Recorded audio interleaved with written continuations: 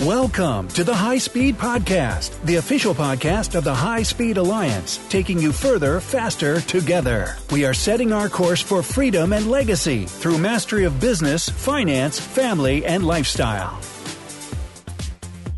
Welcome to the High Speed Podcast. This is your host, Forrest Bryant, and I am excited to have my good friend Ross Brannon on the line today. How you doing, Ross?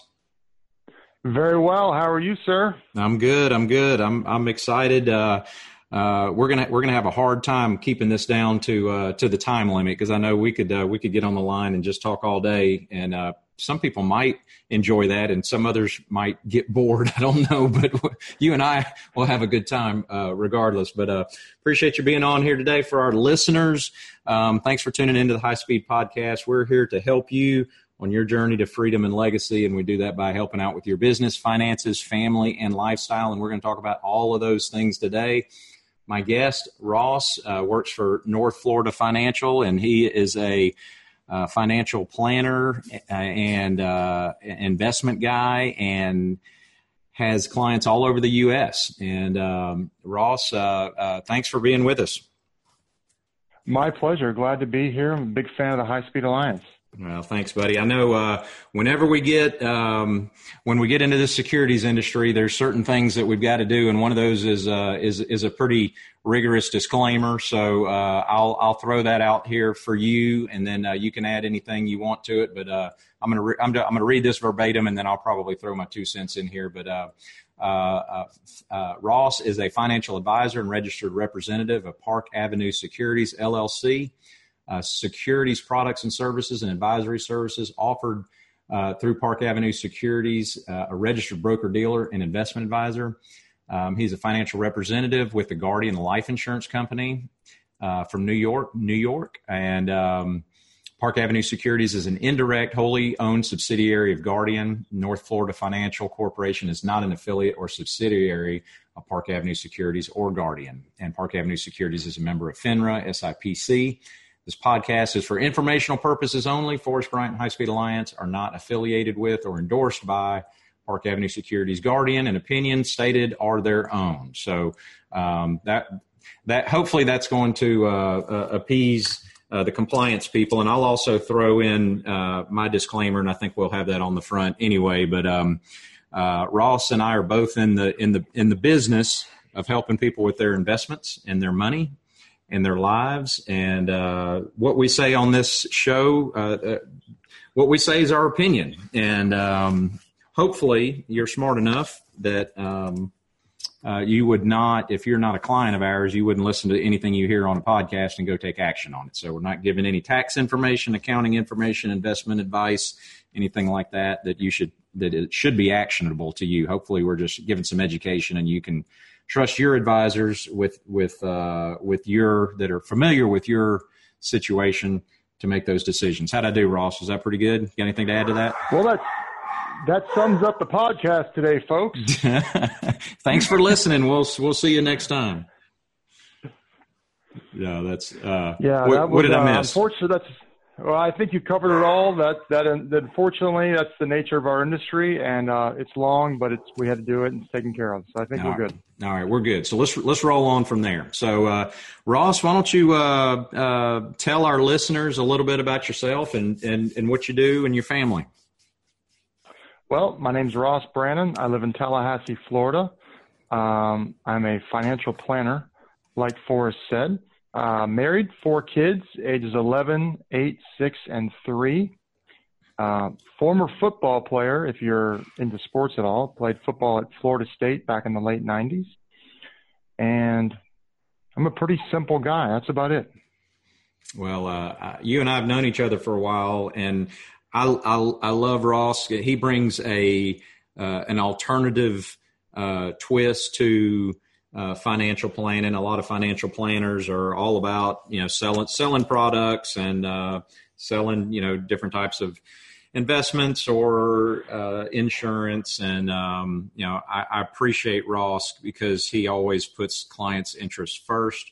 And he's, one thing we do with the High Speed Podcast, obviously, and the High Speed Alliance, we look at alternative investments, and a lot of those are focused around real estate. And Ross has a real estate background and has experience in those, and he understands how those can be advantageous to a well-rounded portfolio. And so, many financial, some of you guys have found that out. You run back to your financial advisor and tell them, oh yeah, I'm going to get involved in real estate. And they look at you like you got three eyes, and they realize they can't make any money off of you. And, it kind of goes sideways after that. But, I appreciate, I've seen Ross in action, and he always tries to help the clients do the best thing for them and their family. So I appreciate that about you, Ross. Well, thanks, Forrest. And you just told a dirty little secret of our industry that financial advisors don't like real estate, and well, many of them don't understand it, but they don't get paid on real estate. So unless it's a non-traded real estate investment trust, which those generally are not advisable. Mm-hmm. And fortunately, at this point, I can say what I want to say, and I can share my opinions. And when I worked for a bigger company, and I had to say what they wanted me to say, and I don't mind saying this out in the public, but I had a nice real estate portfolio, and they weren't very happy about it, and they really discouraged that. When in fact that company was a huge investor in their general fund in real estate, but they didn't think it was okay for their agents to do it, but the company did it. So that didn't make sense to me, but it does make sense, but it didn't. But anyway. So Ross, let's talk. Let's kind of talk on the planning side first. Let's kind of go. What's how are you different from other planners? I alluded to it a little bit earlier, but how's your philosophy a little bit different as far as comprehensive, holistic planning for the clients that you work with? I know you work with a lot of medical and dental and small business owners, and that's why I like having you share with our listeners and with our clients. But what makes you different along those lines? Well, I find that most people tend to make their financial decisions in a vacuum or in a silo, and they'll make a decision to do something with $1, but they may or may not be aware or take into account the repercussions of that decision. So they tend to have a few accounts over here, a few insurance policies over here, and there tends to be a lot of financial disorganization and not a lot of coordination. And so I find that a lot of people, they may have one or two or three advisors, but in essence, they just have one or two or three products, and there hasn't been a lot of coordination. When I work with a client, my goal is I use a planning tool, and it helps me to take a wide angle view. Helps me take a 30,000-foot view and look at the financial decisions that we make as individuals and look at the repercussions they have. I like to use the analogy of throwing a rock in the pond. Instead of focusing on the splash, let's also take into account the ripple effects. Forrest, you live in Huntsville, Alabama. The view is probably a little bit different driving down Main Street than flying over town in an airplane. And I would submit to you that most people make financial decisions like they're driving down Main Street instead of making a decision like they're flying over the city. Mm-hmm. You just get a different perspective when you're flying over the city of the roads and the traffic, and it really helps you to take a bigger picture, macroeconomic, wide-angle view of one's finances. Yeah, no, I love it. And that's you and I are speaking the same language, and that's where I like to sit too. I like to really look at that high angle view, that 30,000-foot view, where you can kind of look, and everybody's kind of they get lost in that day to day, like you said, like driving down the road. They sometimes they're in survival mode, and they're just looking at today and tomorrow, and just trying to survive, and they don't understand things the way that you and I do about looking 10, 20, 30 years down the road and how things are going to change. So. Very good. So, what about, everybody wants to know about investments. So, what does that look like to you as far as, kind of helping clients put together a portfolio? Well, investments generally, people view them as the sexy part of financial planning or financial advising. And I would submit to you, good investing is boring, because Fidelity did a study a couple of years ago, and they found that the accounts that had the best performance are the ones that clients forgot about. And so many times we react emotionally to things when in the big picture they don't matter. So we like to buy. Generally, human nature is to buy high and sell low and repeat until broke. Obviously, Forrest and I are not advocates of that philosophy, and that's not what we would advise our clients to do. And so when it comes to investing, there's a million different opinions. There's a million different philosophies.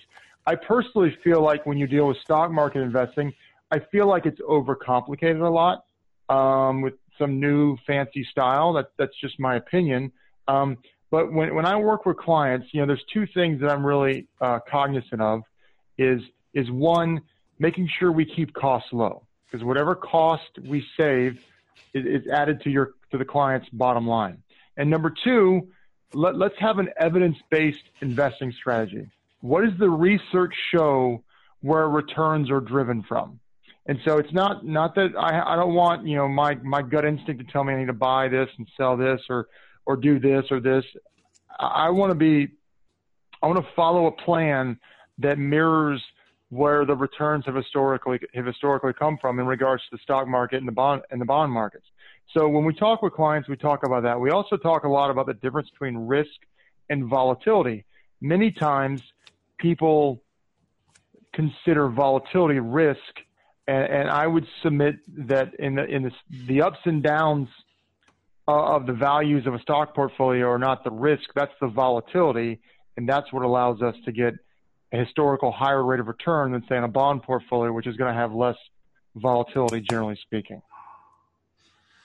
No, that's really great information. And you mentioned, I don't know if you used the term, but you used the phrase, but investor behavior. So, explain to our listeners, when we're talking about investor behavior and how that affects returns, what are you referring to there?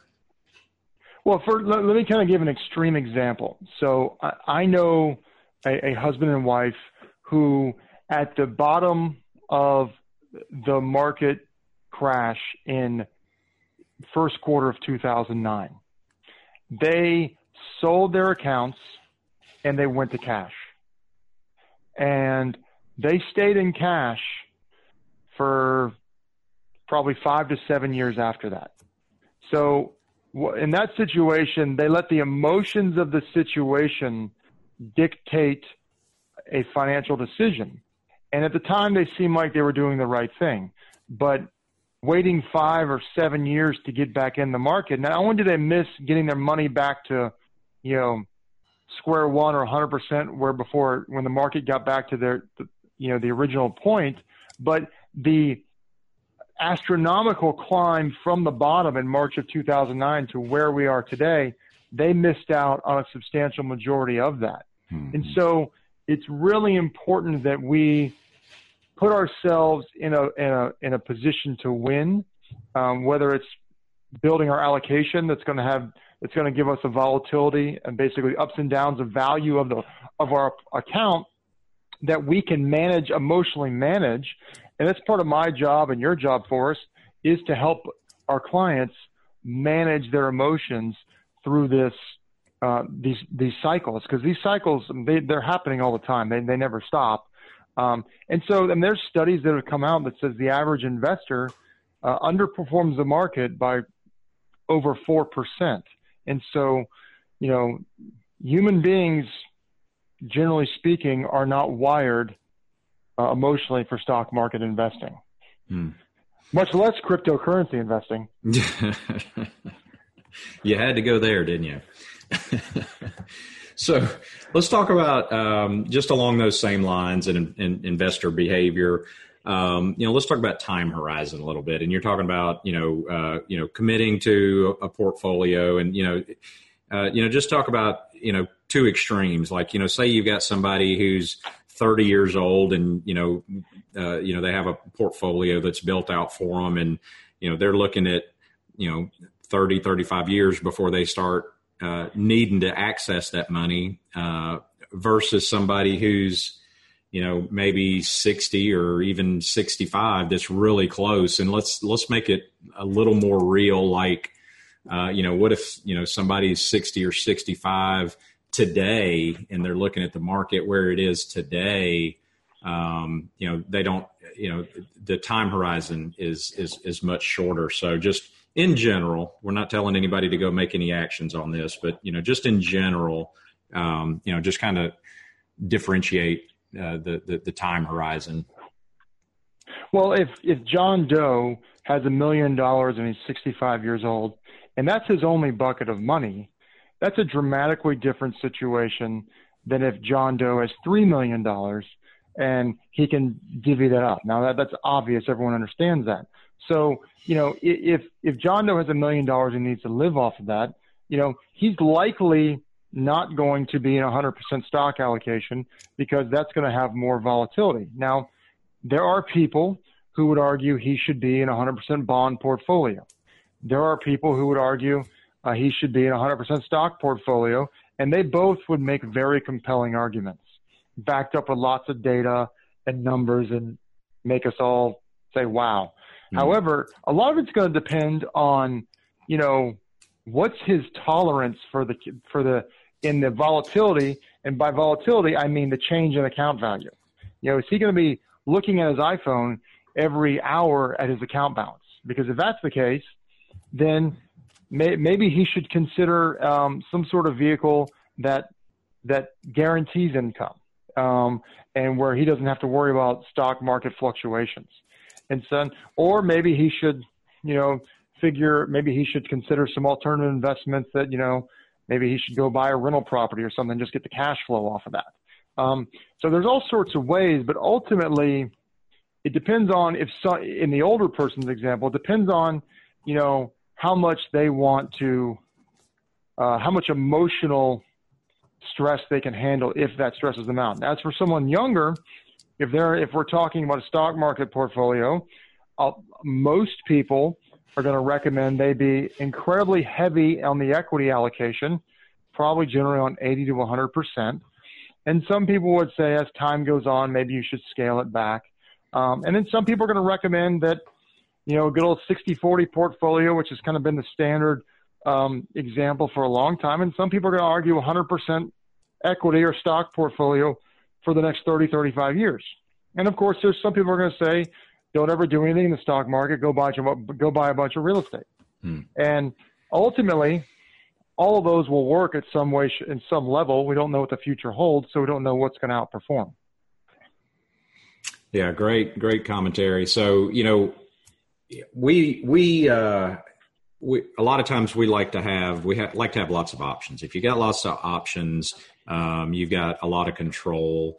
And I like to look at my clients when they get into retirement and look and see that they've got lots of different buckets of money. They've got, and you mentioned guaranteed income earlier, and there's several different ways where insurance products can fit into that, permanent life insurance. And we could talk on that the entire podcast, annuities, different types of real estate, such as private lending, or like you said, owning a rental property or owning a portion of or even a whole apartment complex, or let's go there just on a high level. We can't get too deep, but let's just talk about guaranteed income in retirement as it relates to real estate and insurance products.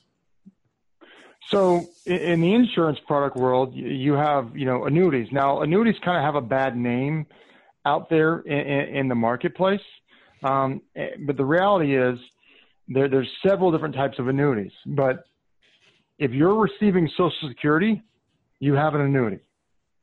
If you have a pension from a company, or government, you have an annuity. An annuity is merely just a stream of cash flows guaranteed. So, you can get for example, a fixed annuity is basically very, very similar to a CD, which is certificate of deposit. Not exactly the same. There are some other moving parts to it, but it's very, very similar. But from an income annuity standpoint, you have what's called the traditional annuity that a lot of people think of. It's called a single premium immediate annuity. You give the insurance company your money, and you get a check for the rest of your life. That's the kind of basic annuity people think about. A lot of people don't like those because you give up your principal. When interest rates are higher, they tend to have higher payouts. And there's a lot of research out there about mortality credits, which is we don't have time to go to in this podcast, but on how really there's a lot of benefit to a single premium immediate annuity or a deferred income annuity, which is the same thing except you're just delaying your income because of the power of mortality credits. Then there's the variable annuity, which has gotten probably the most negative attention in recent years. And what that is mutual funds kind of invested with an annuity wrapper. Most of them have some sort of guaranteed income component or guaranteed growth component for income purposes. And then there's an equity indexed annuity as well, which is has a few more moving parts, and quite frankly, it would take me a little longer to kind of lay out the explanation of it. So I'll just kind of save you the boredom. But the reality is some people annuities are appropriate for, some people they're not. Everyone's situation is different, but you said something really important, you said multiple buckets of money. And ideally, when you and I work with clients, our goal is for them to have multiple buckets of money. It's not ideal when we meet with someone and they have $2 million to their name and 1.7 of it is in a qualified plan. That's better than nothing. By far, it's better than nothing, but it's not ideal because you're really limited in what you can do. Mm-hmm. Let's comment to, I'm not bashful about saying it, but I am a big fan of permanent life insurance, cash value life insurance. If it's done properly, it gets a bad rap from a lot of people. There's a lot of people out there that bash it and they say, buy term and invest the difference. And, you and I both know, the real hidden power there, but just, share with our listeners a little bit, what your thoughts are on it. Well, I'm a proponent of permanent life insurance. And when I speak of permanent life insurance, I'm speaking of whole life insurance from a mutual company. And so, there's a couple cash value life insurances out there that sometimes are mistaken as whole life insurance. Would that be like universal life or variable universal life or equity index universal life? But we're speaking of whole life insurance from a mutual company. It has gotten a bad rap, and there is, obviously with life insurance, the primary purpose is death benefit protection.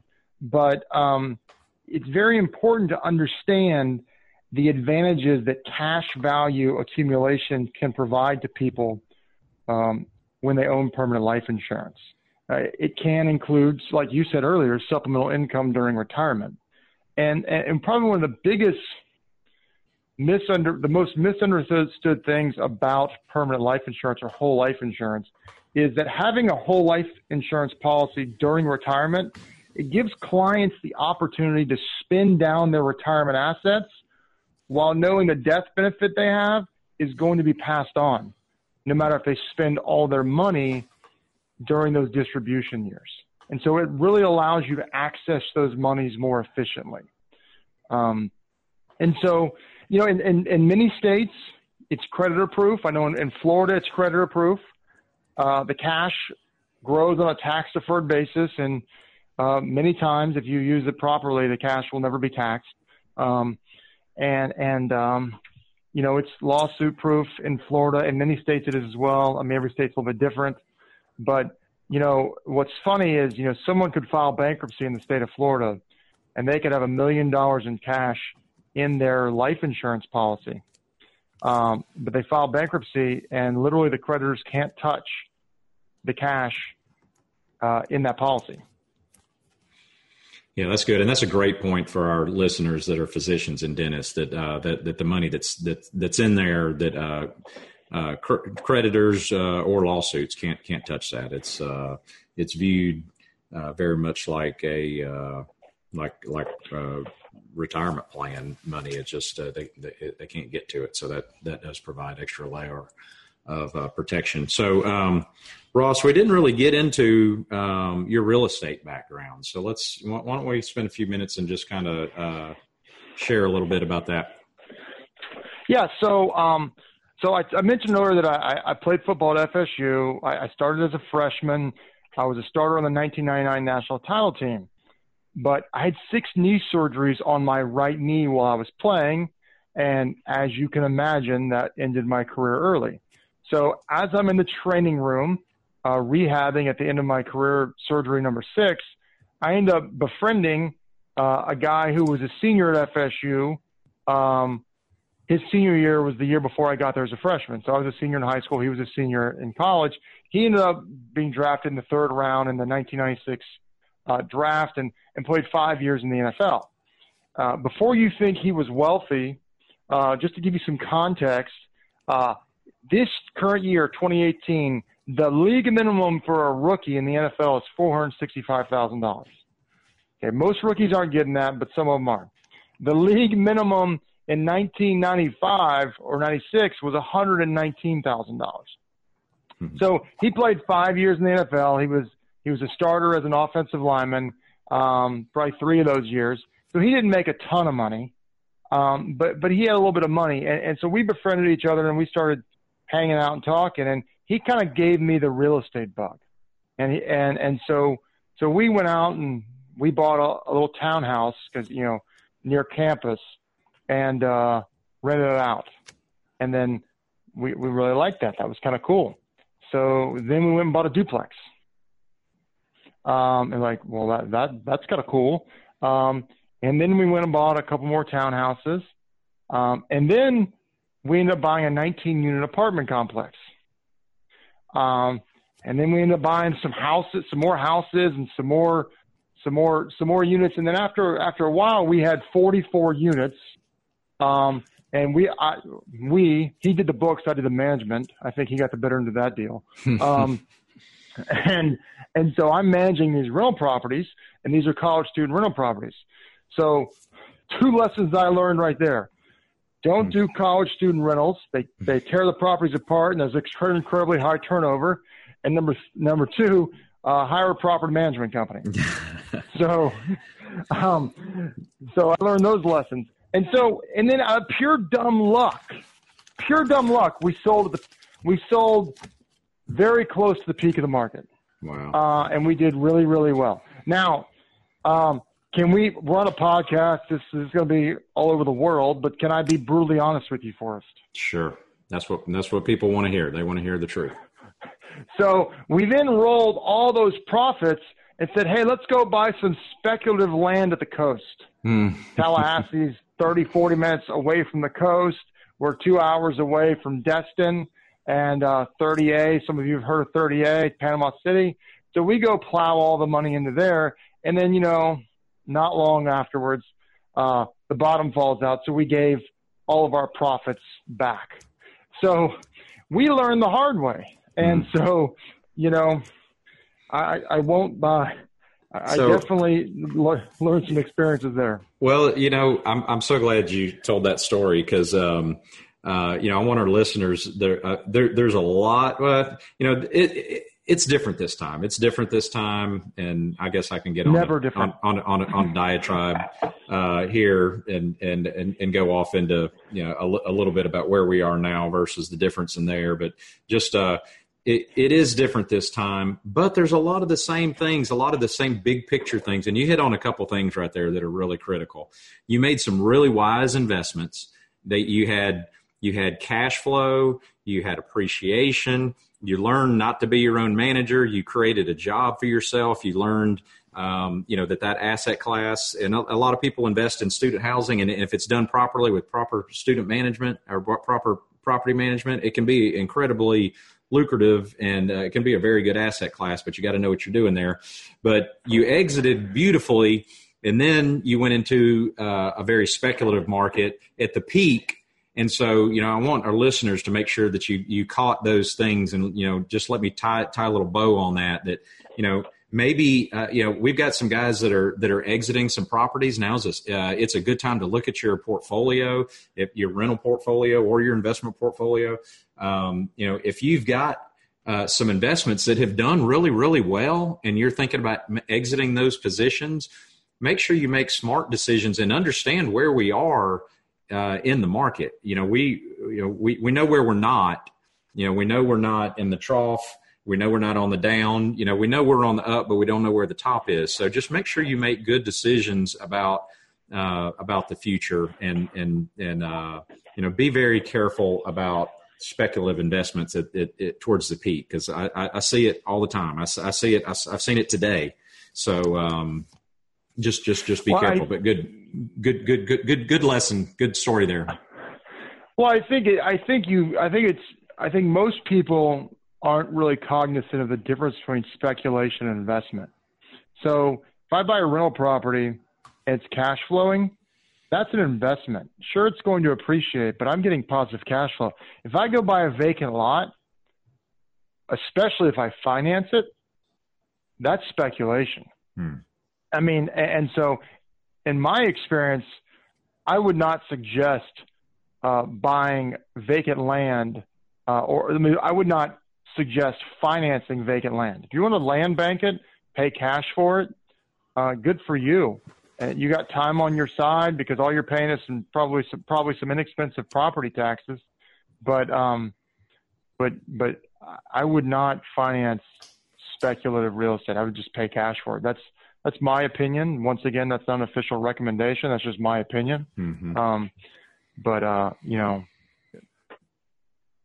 Good stuff there. And so, and I'm not an expert in land, but I do know that the time to do that, the time to put options and time to control that land is when things are depressed, not when things are at the top of the market. So if you're out there and you're playing in that space, just be careful. So, all right. So bringing it back, we got to kind of wrap up the public session here. So Ross, do you have a favorite quote or a favorite book you want to share with our listeners? So there's two books that I'm really a big fan of. I read them both probably a year or two ago. Gosh. Mindset by Carol Dweck. If you have not read that book, I highly suggest it. And Grit by Angela Duckworth. Both of those books, and they really kind of pair well together. I think they're both phenomenal books. Great. And what about a quote? Well, I kind of, I've got some friends that I do a lot of, that we kind of banter back and forth with. And, one day I just kind of said this from the hip, and I liked it so much I kind of put it in my back pocket. And I like to tell someone when I'm debating them, I'm like, never let facts get in the way of a good opinion. And I think all talk show hosts probably live by this. Yeah. As well as all politicians on both sides of the aisle, they all live by this. But so I like to say, never let facts get in the way of a good opinion. That's a good one, and we can attribute that to you. That's a Ross Brannon original.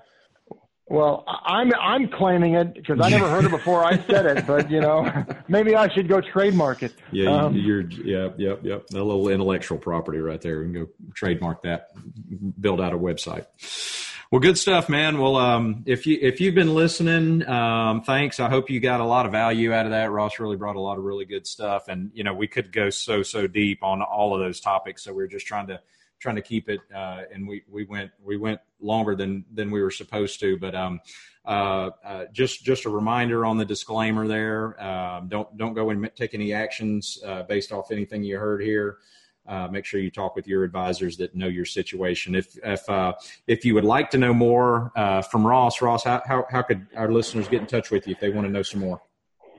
Well, the best way to get in touch with me is just a phone call, because my email is too long to spell out on this thing right here.